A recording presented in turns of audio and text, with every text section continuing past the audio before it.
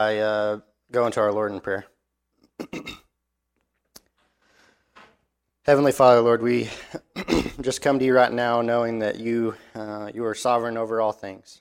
We pray for this time of studying a pastor who lived long ago, a man who we may look up to, we may look down on for some of the things in his life. Lord, we pray that his life would be an example to us of just another person who you have drawn to yourself and who in turn lived his life after that moment for your glory alone.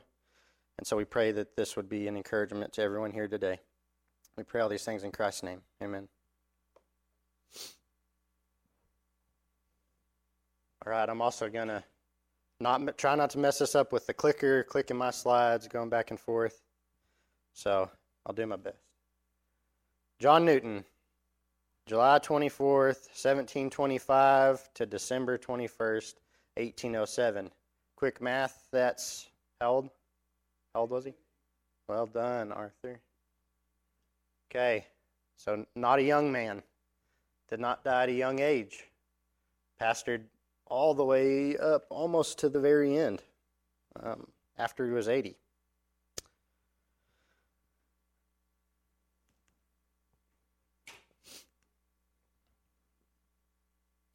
So why John Newton?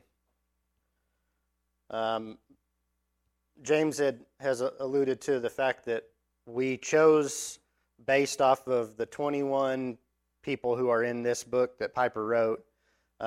There's short biographies about each person in this book, and so we were tasked with choosing one or two for each of us from this book. So, quick disclaimer, everything good that I say, just assume that it's a quote pulled directly from Piper out of this book, okay? Just so you know that up front, disclaimer. Why I chose Newton? Well, I chose him for one reason. I wanted to know more about the man who wrote Amazing Grace. Why, what led up to that? I had heard kind of a sort of backstory about his life in very vague terms. So flat out, first one, I saw his name was in the book.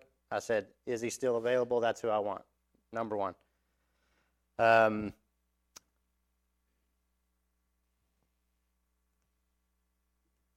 Piper says, I dream of durable, never say never defenders of true of true doctrine who are mainly known for the delight they have in God and the joy in God that they bring to the people of God, who enter controversy when necessary, not because they love ideas and arguments, but because they love Christ and the church.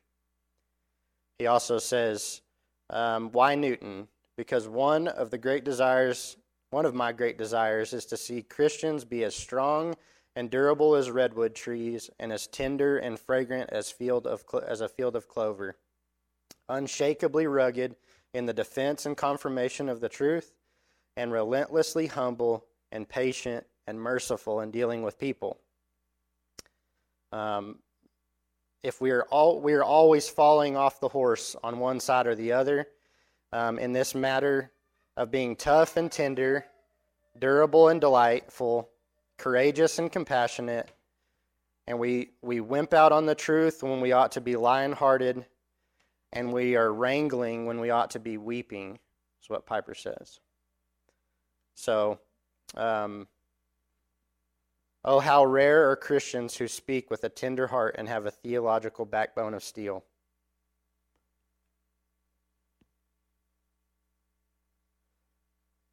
So, no perfect pastors. Sorry, Blake, this is not intended directly at you. This is a quote from Newton. In my imaginations, I sometimes fancy I could create a perfect minister. I take the eloquence of blank, and the knowledge of blank, and the zeal of blank, and the pastoral meekness, tenderness, and piety of blank. Then putting them all together into one man, I say to myself, this would be a perfect minister. Now there is one who, if he chose to, could actually do this, but he never did.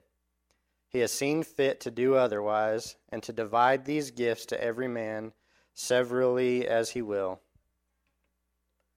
So there are no perfect pastors, no perfect lay people, elders, Christians. So this is absolutely not about the perfection of Newton. But we can learn from his strengths, mainly his greatest strength, which was speaking the truth in love, Ephesians 4:15. So which side of the horse do you fall off on? This idea of being tender, but also being truthful. We're going to go into this more deeply. But first, his childhood. Born to Elizabeth and John Sr., 1725 in London. His mother was a devout Congregationalist. She taught him the Westminster Catechism, the whole Westminster Catechism, and the hymns of Isaac Watts, most of this before he was 6. His father was an irreligious captain of a trade ship. But unfortunately, his mother died when he was just 6, and his father married almost immediately afterwards. I think it said within 6 months of his mother's death, he was already remarried.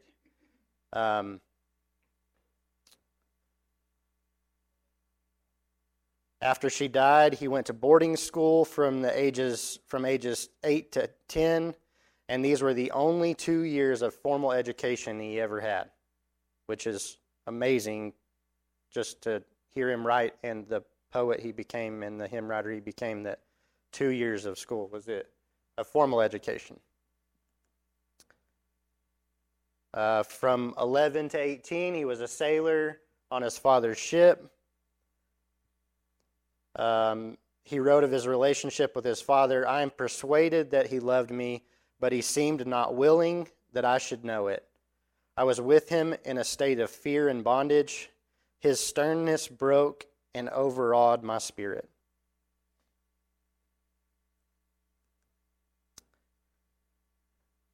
At 17, he met Mary Catlett, and she was 13 at the time. And so for the next 7 years, he would think about her nonstop. Newton says this: "None of the scenes of misery and wickedness I afterwards experienced ever banished her a single hour together from my waking thoughts for the 7 following years."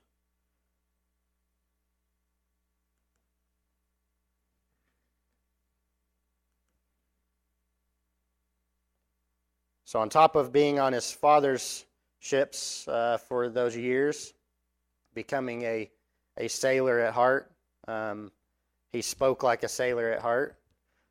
He was then forced into the naval service when he was 18. The moral decay that had already taken place for the previous 8 years would be completed during this time. He said, "I was capable of anything. I had not the least fear of God before my eyes, nor, so far as I remember, the least sensibility of conscience. My love to Mary was now the only restraint I had left."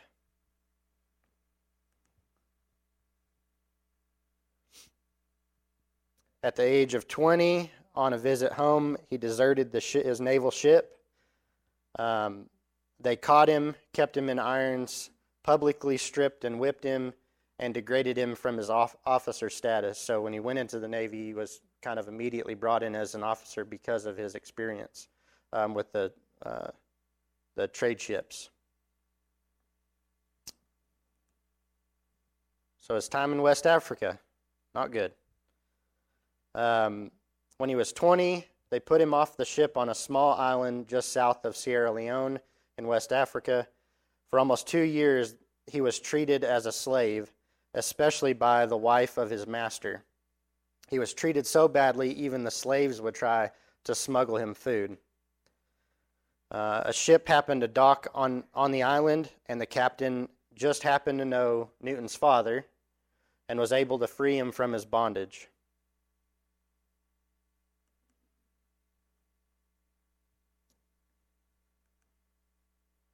March 21st, 1748. He awakened that night to a violent storm as his room began to fill with water. As he ran for the deck, the captain stopped him and had him fetch a knife. The man who went up in his place was immediately washed overboard.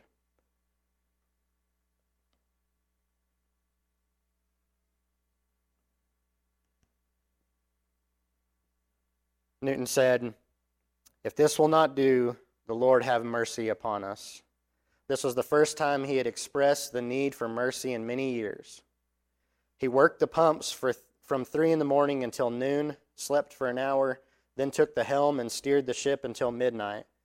At the wheel, he had time to think back over his life and his spiritual condition.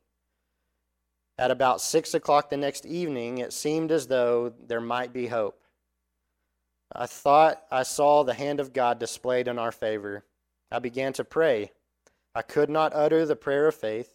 I could not draw near to a reconciled God and call him Father.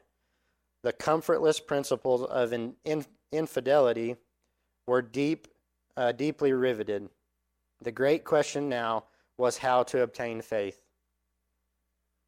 He found a Bible and got the help from Luke 11:13, which promises the Holy Spirit to those who ask.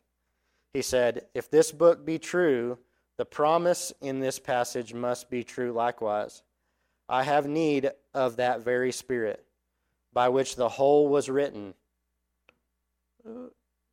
In order to understand it right, I have need of that very Spirit by which the whole was written, in order to understand it aright. He has engaged here to give the Spirit to those who ask. I must therefore pray for it.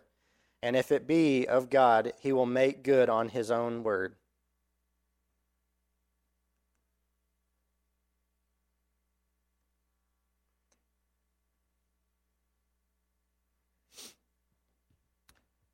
This is what he said about the remainder of his trip to Ireland. So they were on their way to Ireland whenever they came through this terrible storm. "Thus far I was answered that before we arrived in Ireland, I had a satisfactory evidence of my own mind of the truth of the gospel as considered in itself, and of its exact suitableness to answer all my needs. I stood in need of an almighty Savior, and such a one I found described in the New Testament. Thus far the Lord had wrought a marvelous thing. I was no longer an infidel. I heartily renounced my former profaneness and had taken up some right notion, was seriously disposed and sincerely touched with the sense of the undeserved mercy I had received in being brought safe through so many dangers."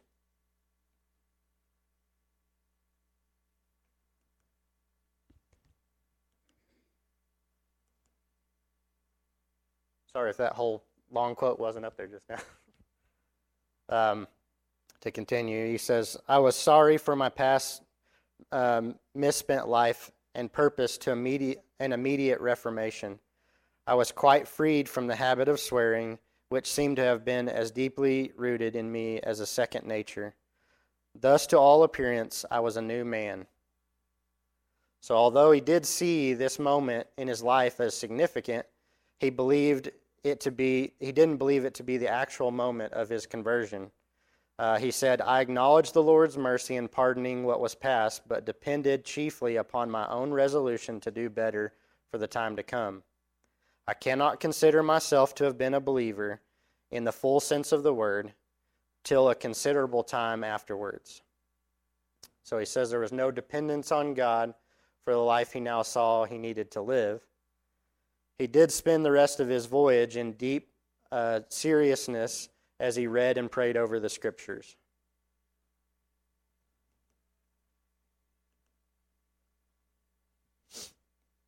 So for 6 years he had no Christian friend or faithful minister to advise him. He became the captain of a slave trading ship. So think of his life so far, all that he's gone through. The trade ships he were on were just merchant ships. He wasn't slave trading at the time. He goes through this experience, almost losing his life, and the ship he's on comes to some realization of his need for a savior, and then becomes a captain of a slave ship. I think this is one of those moments where a lot of people have criticized Newton because of this. How, after receiving what you received, did you go on and become a slave ship captain, not just work on a slave ship, became a captain of a slave ship? And how badly you were mistreated, worse than the slaves were being mistreated, and you still did what you did. This was a time he would look back on with great remorse. He said, "It was a commerce so iniquitous, so cruel, so oppressive, so destructive. It was the African slave trade."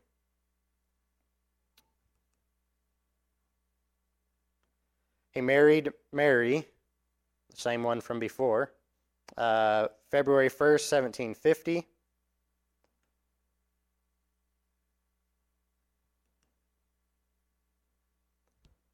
So, in November of 1754, so he's married in 50 and 54, after having been on 3 long voyages, 13 months apiece, he had an epileptic seizure and never sailed again. So it's kind of an abrupt halt to his sailing career as a captain. He became the surveyor of tides in Liverpool. For the next 10 years, he was the surveyor of tides in Liverpool. So does anybody know what the surveyor of tides did in this time? What was that job function? Anybody? No, so that's what I thought at first, but it's more of a customs officer in this time. So he would go out, a ship would come in, they would ferry him out, and he would go through the ship looking for contraband and things that were tucked away, hidden, that they were trying to hide from the customs officers, is what they said.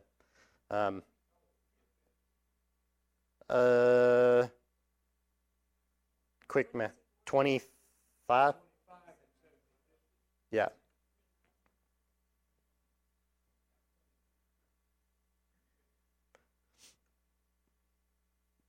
I'm not good at quick math in my head. So this man spent a considerable amount of time spent doing pretty much nothing. So he would read. He spent time reading the best writers of divinity in Latin, English, and French, which he taught himself at sea, not English. He already had English, but Latin and French he taught himself while he was at sea for so many years. But he mainly gave himself to the scriptures. Some would say that by the early 1760s, his theological formation was complete, and he would have few significant realignments of his beliefs after this point.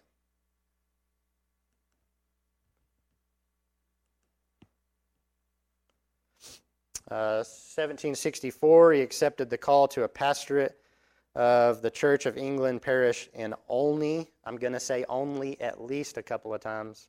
It's Olney, which is just a small town outside of London. 1st of December 1779, he became the pastor of St. Mary's Woolnoth in London.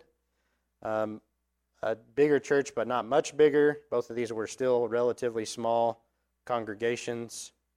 First one, 16 years as the pastor, 27 years in St. Mary's. And he died December 21st, 1807, at the age of 82. So it's 9:50, we're done. That was it. All of it right there. No. So again, we go back to Piper's thoughts of why is Newton worth considering? Why is he worth looking at his life for all the good and bad? His focus then really shifts hard into his pastorate for these two congregations. So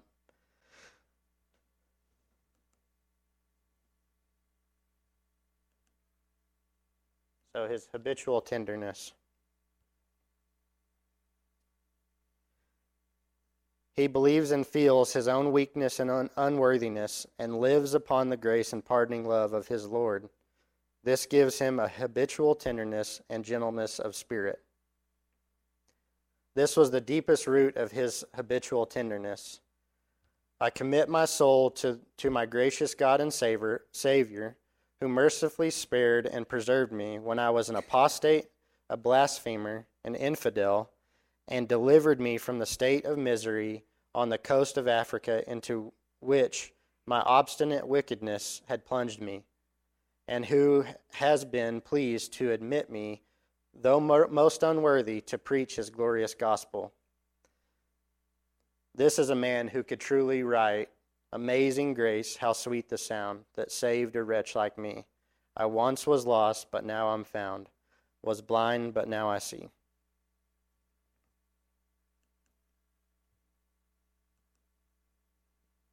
So Piper speaks about the persons and patterns of his tenderness. So to whom was he tender, and what form did this tenderness take? So that's what we're going to look at now. Piper starts with who Newton was tender to. Loving people at first sight.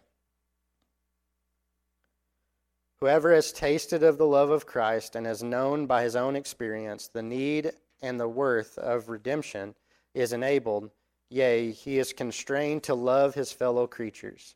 He loves them at first sight. And if the providence of God commits a dispensation of the gospel and care of soul to him, he will feel the warmest emotions in friendship and tenderness, while he beseeches them by the tender mercies of God, and even while he warns them by his terrors. That was from Newton. So we tend to fall short in this area because we feel we must befriend someone before we're allowed to present the gospel, right? We feel like that's the only way it happens organically, and it grows out of a love for someone who we've now grown to love. Newton was kind of the opposite. He found it necessary, if the Lord gave you the opportunity, to present the gospel. And if gaining a brother or sister in that, it was a closeness that was knit together by not yourself, but by the Lord himself. And so I think this is one of the ways he may look a little different from the way we approach people. I know for me, can be very pessimistic about people at times, and this didn't seem like somebody who had that state of mind, that presence to have to befriend someone before sharing the gospel. Next group, suffer the little. Yeah.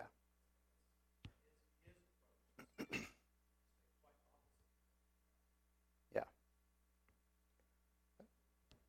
Yeah. It was something that definitely hit me that I don't think, had Piper not brought it up, it wouldn't have immediately been something that was immediately obvious to him. That was a quote from Newton, the long one before, so. Christ showed his tenderness in the way he loved and cared for the hearts of little children. Newton had a warm affection for ministering to children. At one point, he had almost 200 children coming to his studies, where he would have a child stand up, read a passage, and then he would just explain it.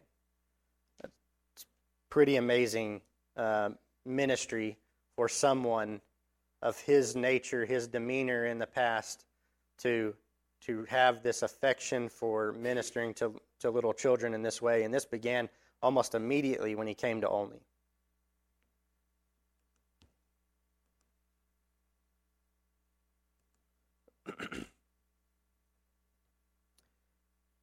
So his two flocks were the other people. He possesses so much affection for his people and so much zeal for their interests that the defect of his manner was little consideration with his constant hearers. He was not the most careful or graceful with his delivery style, and he was often not even very well prepared. I have seldom 1 hour free from interruption. Letters that must be answered, visitants that must be received, business that must be attended to. I have a good many sheep and lambs to look after, sick and afflicted souls, dear to the Lord. And therefore, whatever stands still, that's supposed to be still, these must not be neglected. So just his heart for the people of these two congregations was amazing. Then a minister to the depressed. So James mentioned William Cooper in his talk. Didn't mention him, talked about him extensively. So if you can remember back on his life, very depressed man, comes to live in Olney to sit under the teaching of Newton. Cooper stayed with Newton 2 separate times during his 12 years in Olney. Stayed with him physically, like in his own home. 5 months one time, and then 14 months the second time. For nearly 12 years, we were seldom separated for 7 hours when we were awake and at home. The first 6 passed daily admiring and aiming to imitate him. During the second 6, I walked pensively with him in the valley of the shadow of death. When Cooper's brother died in 1770, Newton decided to help Cooper by collaborating with him in writing hymns for the church. These became known as the Olney hymns. 66 of them were attributed to Cooper and over 300 attributed to Newton. William J. wrote, "He had the tenderest disposition and always judiciously regarded his friend's depression and despondency as a physical effect, for the removal of which he prayed, but never reasoned or argued with him concerning it."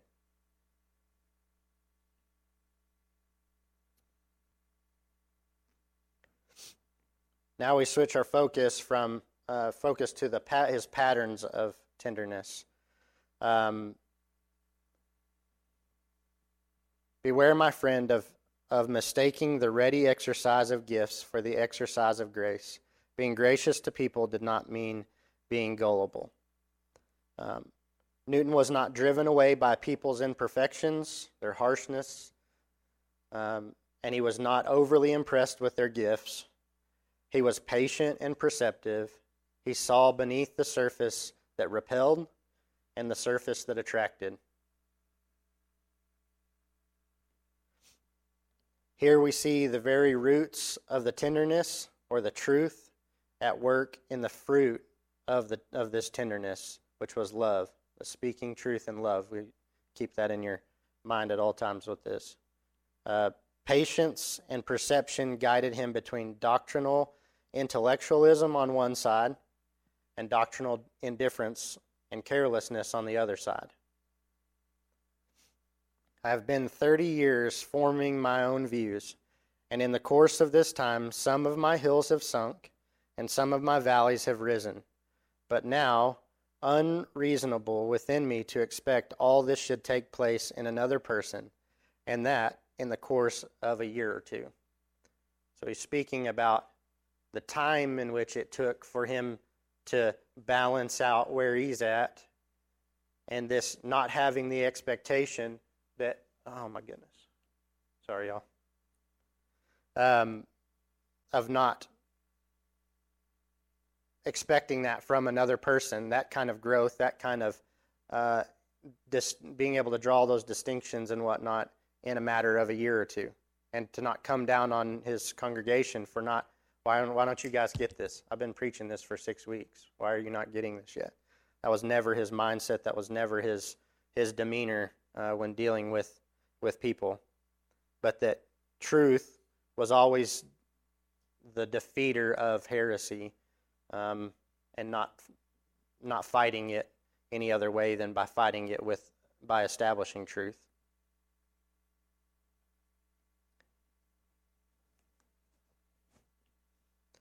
I am a friend of peace, and being deeply convicted that no one can profitably understand the great truths and doctrines of the gospel any farther than he is taught of God, I have not a wish to obtrude my own tenets upon others in a way of controversy, yet I do not think myself bound to conceal them. Newton says, my principal method of defeating heresy is by establishing truth. One possesses to fill a bushel with tares. Now, if I can fill it first with wheat, I shall defy his attempts. He knew that receiving the greatest truths required supernatural illumination. From this, he inferred that his approach should be patient and unobtrusive. I do believe this is the key to how we minister to those around us.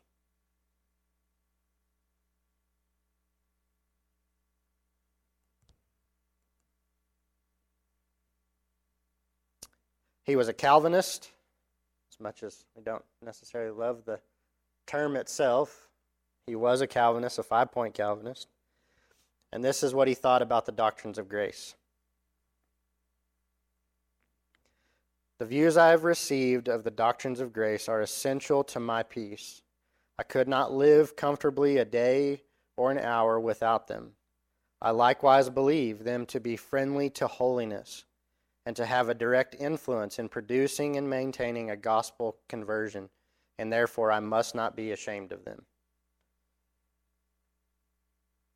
So he leaned heavy on 2 Timothy 2, from what Piper says. Verse 24 through 26. And the Lord's servant must not be quarrelsome, but kind to everyone, able to teach, patiently enduring evil, correcting his opponents with gentleness. God may perhaps grant them repentance, leading to a knowledge of the truth, and they may come to their senses and escape from the snare of the devil after being captured by him to do his will. That's 2 Timothy 2, 24, 26.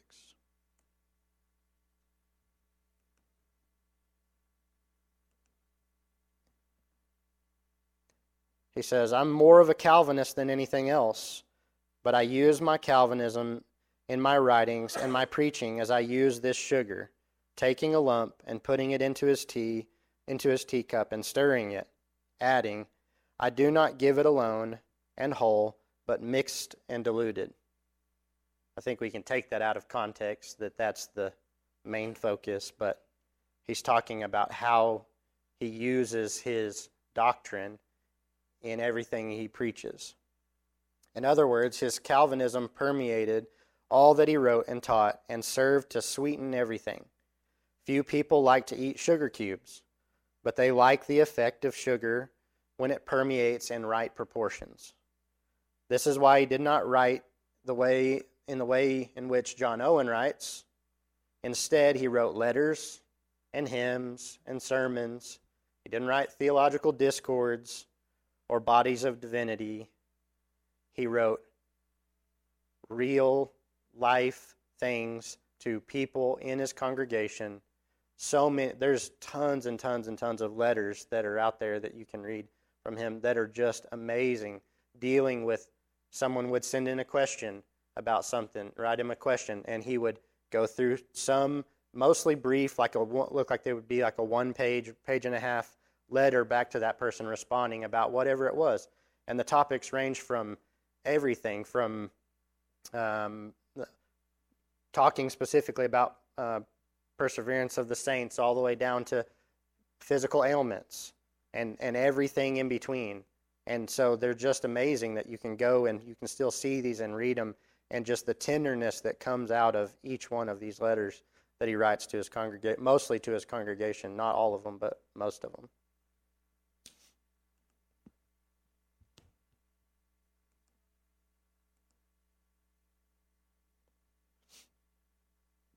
So praying for his opponents. As to your opponent, I wish that before you set pen to paper against him, and during the whole time you are preparing your answer, you may commend him by earnest prayer to the Lord's teaching and blessing. This practice will have a direct tendency to conciliate your heart to love and pity him, and such a disposition will have a good influence upon every page you write. If he is a believer, in a little while you will meet in heaven. He will be dearer to you than the nearest friend you have upon earth is to you now. Anticipate that period in your thoughts. If he is an unconverted person, he is a more proper object of your compassion than your anger.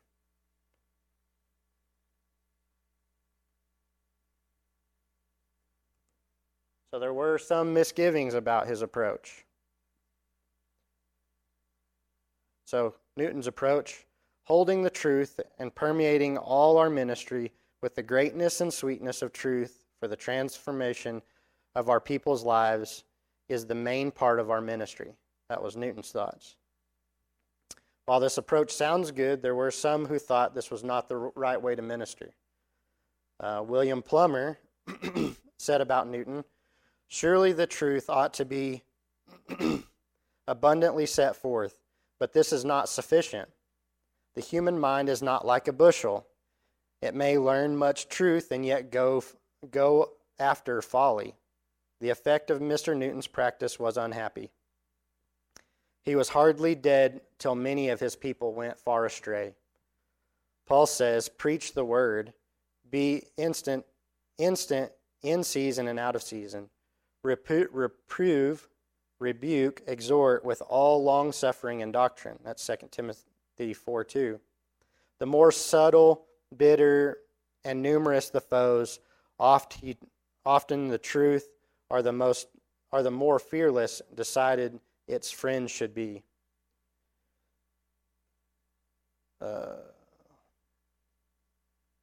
So Richard Cecil says, who actually wrote, I believe, one of Newton's biographies, he says of his hero that he did not always administer consolation with sufficient discrimination.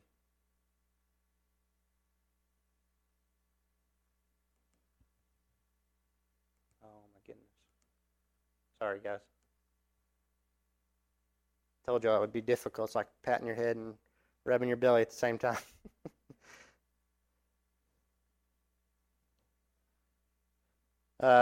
So the eye of a poet. Newton had the eye and the heart and tongue of a spiritual poet, and this gave his speech a penetrating power that many Reformed preachers desperately needed. He wrote hymns and poems for his people for special occasions. I do believe Amazing Grace was a hymn he wrote for the beginning of one year. I can't remember exactly which year it was, for the first Sunday of that year that he brought with him when he preached. Instead of excessive abstraction in his preaching, there was the concrete word and illustration. Instead of generalizing, there was specific birds or flowers or apples or a shabby old man. So he said this, "Tonight I attended an eclipse of the moon. How great, O Lord, are thy works! With what punctuality do the heavenly bodies fulfill their courses! I thought, my Lord, of thine eclipse, the horrible darkness which overwhelmed thy mind when thou sayest, Why hast thou forsaken me? For sin was the cause, my sin, yet I do not hate sin or loathe myself as I ought."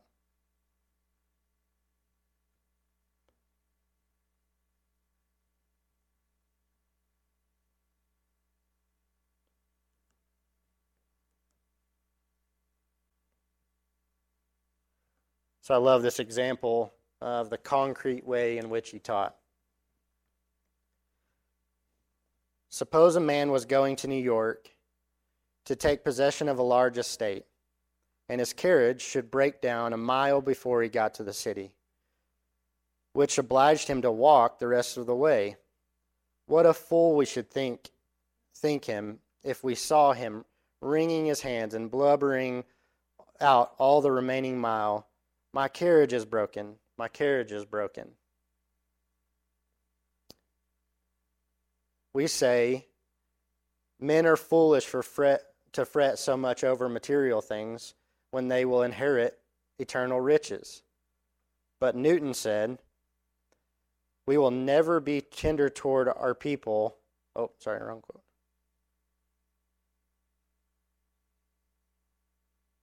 Oh, yeah.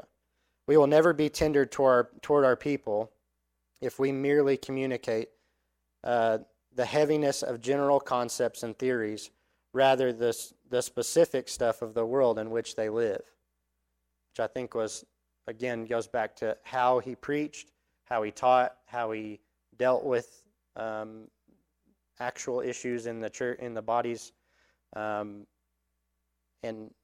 which brought so much of a different perspective than, say, an Owen or someone like that, who was very theologically deep, sometimes very hard to understand.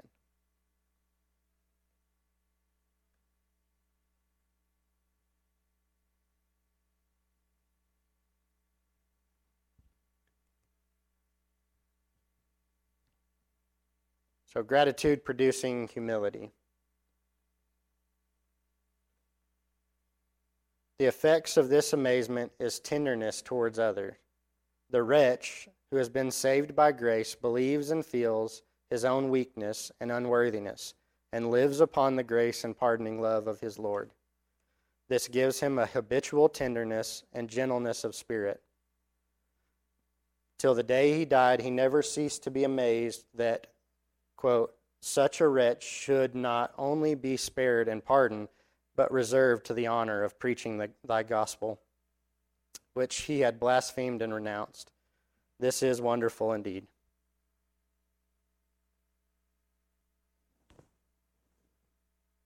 So he finds it easy to forgive others because of how he feels about his own sin. So once again, we get a great picture of this with a story from Newton. A company of travelers fall into a pit. One of them gets a passenger to draw him out. Now he should not be angry with the rest of them for falling in, nor because they are not out yet, as he is. He did not pull himself out. Instead, therefore, of reproaching them, he should show them pity. A man truly illuminating will no more despise others than Bartimaeus, after his own eyes were open, would take a stick and beat every blind man he met. That was a quote from Piper, obviously.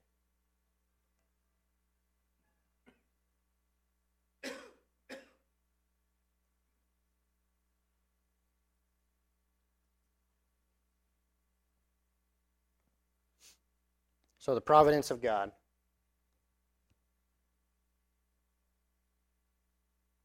Newton trusted in the providence of God.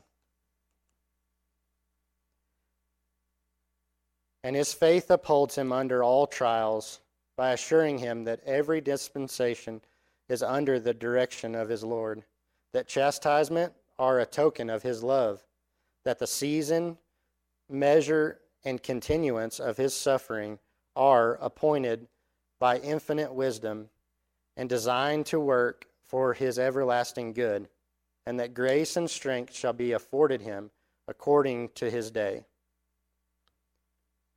In order to maintain love and tenderness that thinks more about others, another person's need than our own comforts, we must have an unshakable hope that the sadness of our lives will work out for everlasting good. So speaking of that's the first really heard, speaking of the providence of God in that way, about how we minister to others in our own affliction, and putting ourselves,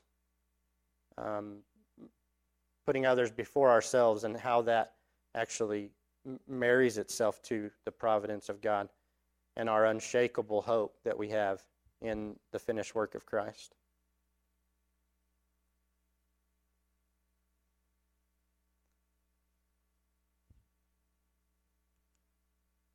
So we go back to Piper's quote at the beginning.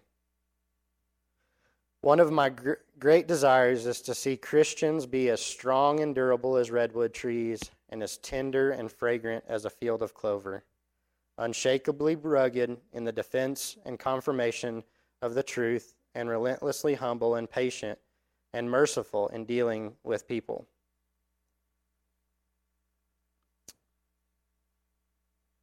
So I'm going to be honest. I'm a little quicker than I thought I was going to be.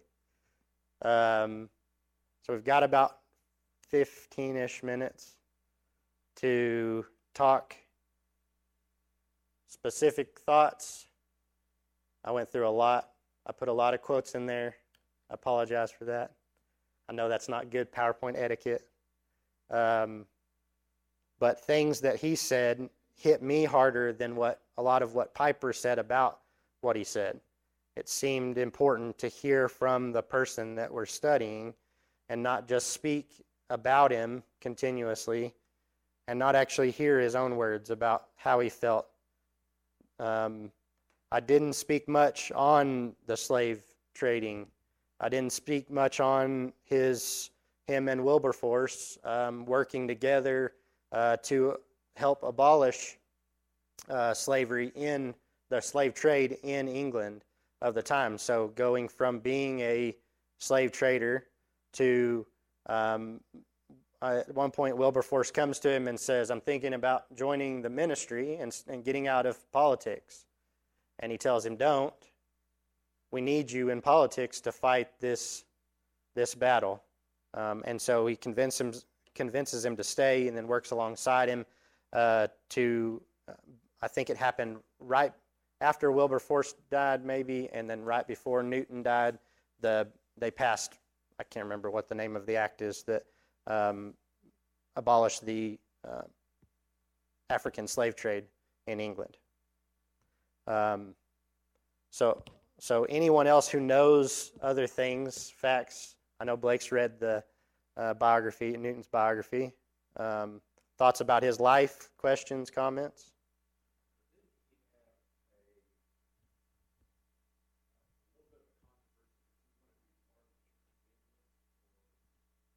Yeah. Yes, they said he was, I'm drawing a blank now, he was too Methodist for the English church in the beginning.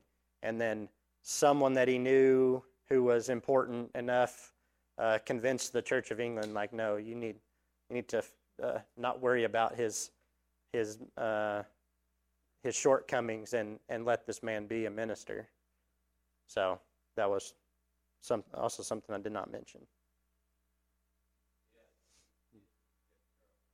Yeah, because we can go one of two ways in that moment. We can go into a Cooper-like state of very not being able to function and not being paralyzed completely by the things that we've done, our shortcomings, how we fall short, and that was not at all him, but so much of I should have put it up there, all of the words to Amazing Grace, but to go back and read the words of that, it's hard because I'm such a musical person. I say that I don't play music. I'm a terrible singer. I love music.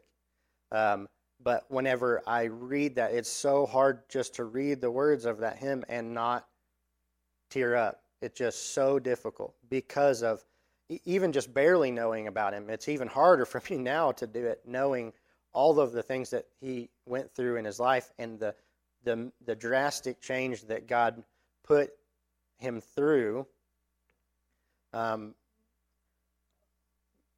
It's hard to not look at my life and immediately have regret for the things that the ways in which I've fallen short. To look back on my past failures and just have to wrestle with those day in and day out and day in and day out and see my sin in my life now and just be undone by it. But that's not what he did. That's not what the Lord has for us.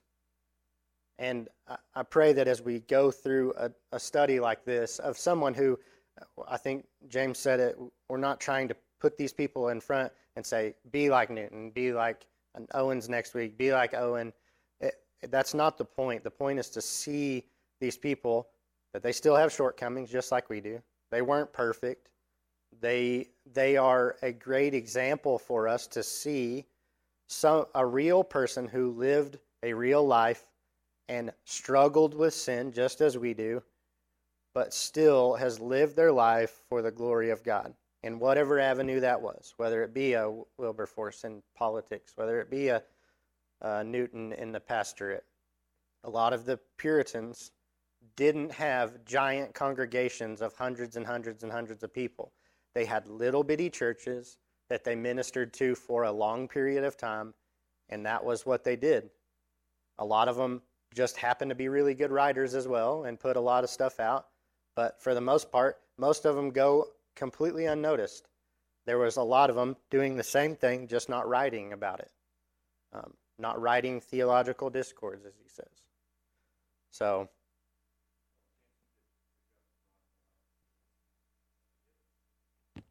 I think that's a good point as well, just that I tend to see my own conversion.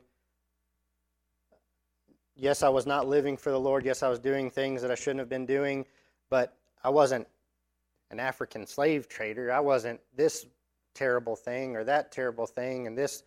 And then I kind of lose sight of what you just said, that I don't sufficiently see my sin as it should be perceived either. And that I think that sometimes those who have gone through those things, those deep, dark things, and the Lord pulls them out of that they're the ones that are the most tender with other people and the most compassionate for others who are in the same situation as they were. And we can sometimes have that. We're up on a perch looking down on everybody for how bad their life is, and not see our own sin for what it really is.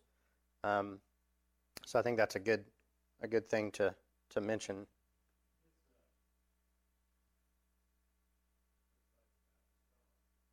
Yeah, I was blown away just going and you can find them. There's I can't remember the website, but there's a thing. Just go look for Puritan writings, and there's like a whole. I mean, it's everything. Like all of them are all on there, and they're searchable. They're so easy to find things that you want to find. But just read some of those letters. They're amazing. The tenderness that just is shown in those is just incredible. I did also want to mention, when I think of the most famous the most famous hymn that we sing in the American church, it's Amazing Grace, or at least to me, when I think of that's the top of the list, right? That is the most people, non-believers know the words to Amazing Grace, at least the first few lines. Like, that's pretty amazing. It was almost virtually non-existent it was read or sung or however he used them the one Sunday, and then almost completely forgotten until it came to the United States. And then the tune, some attribute it to the South and the slaves in the South singing a completely different tune, and it really kind of taking off from there, which is amazing if that is actually the way it was that it happened, but that it was almost completely it was just another one of the 300 he wrote. And for how important and how amazing it is and how much everyone knows it, there's been probably 50 plus singers that have sung it on different records or whatever, their renditions of it. I mean, it's just amazing the impact that hymn has had, and for it to virtually have no impact in the Church of England at all, which is just crazy. Fun fact, I guess. Final thoughts? Anybody else? Raham? Uh-oh.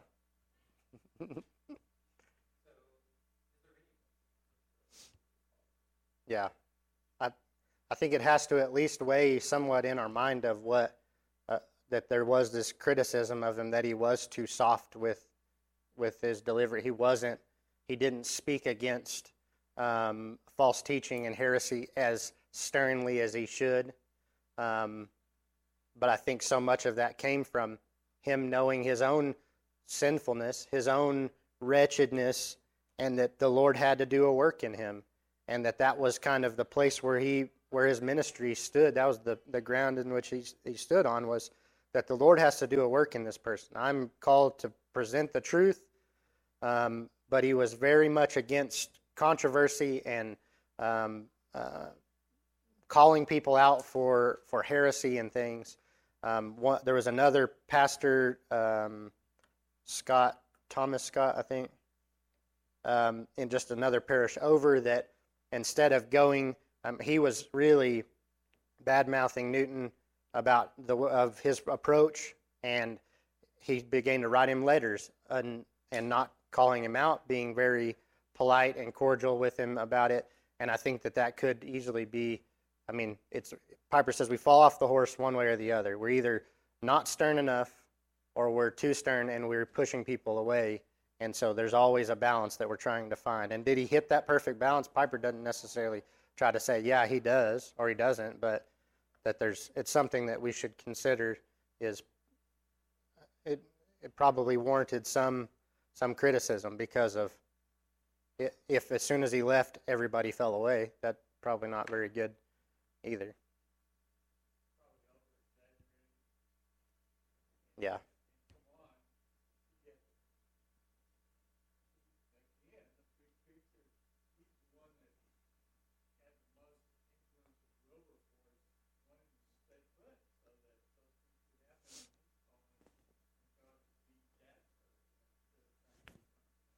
Yeah.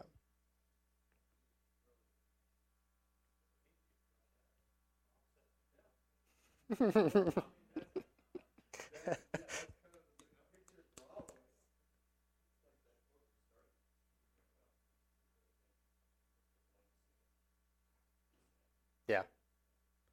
Yeah. He said, I could think of the perfect pastor, but God didn't see fit to do that. Yeah. All right. Thanks, guys and gals.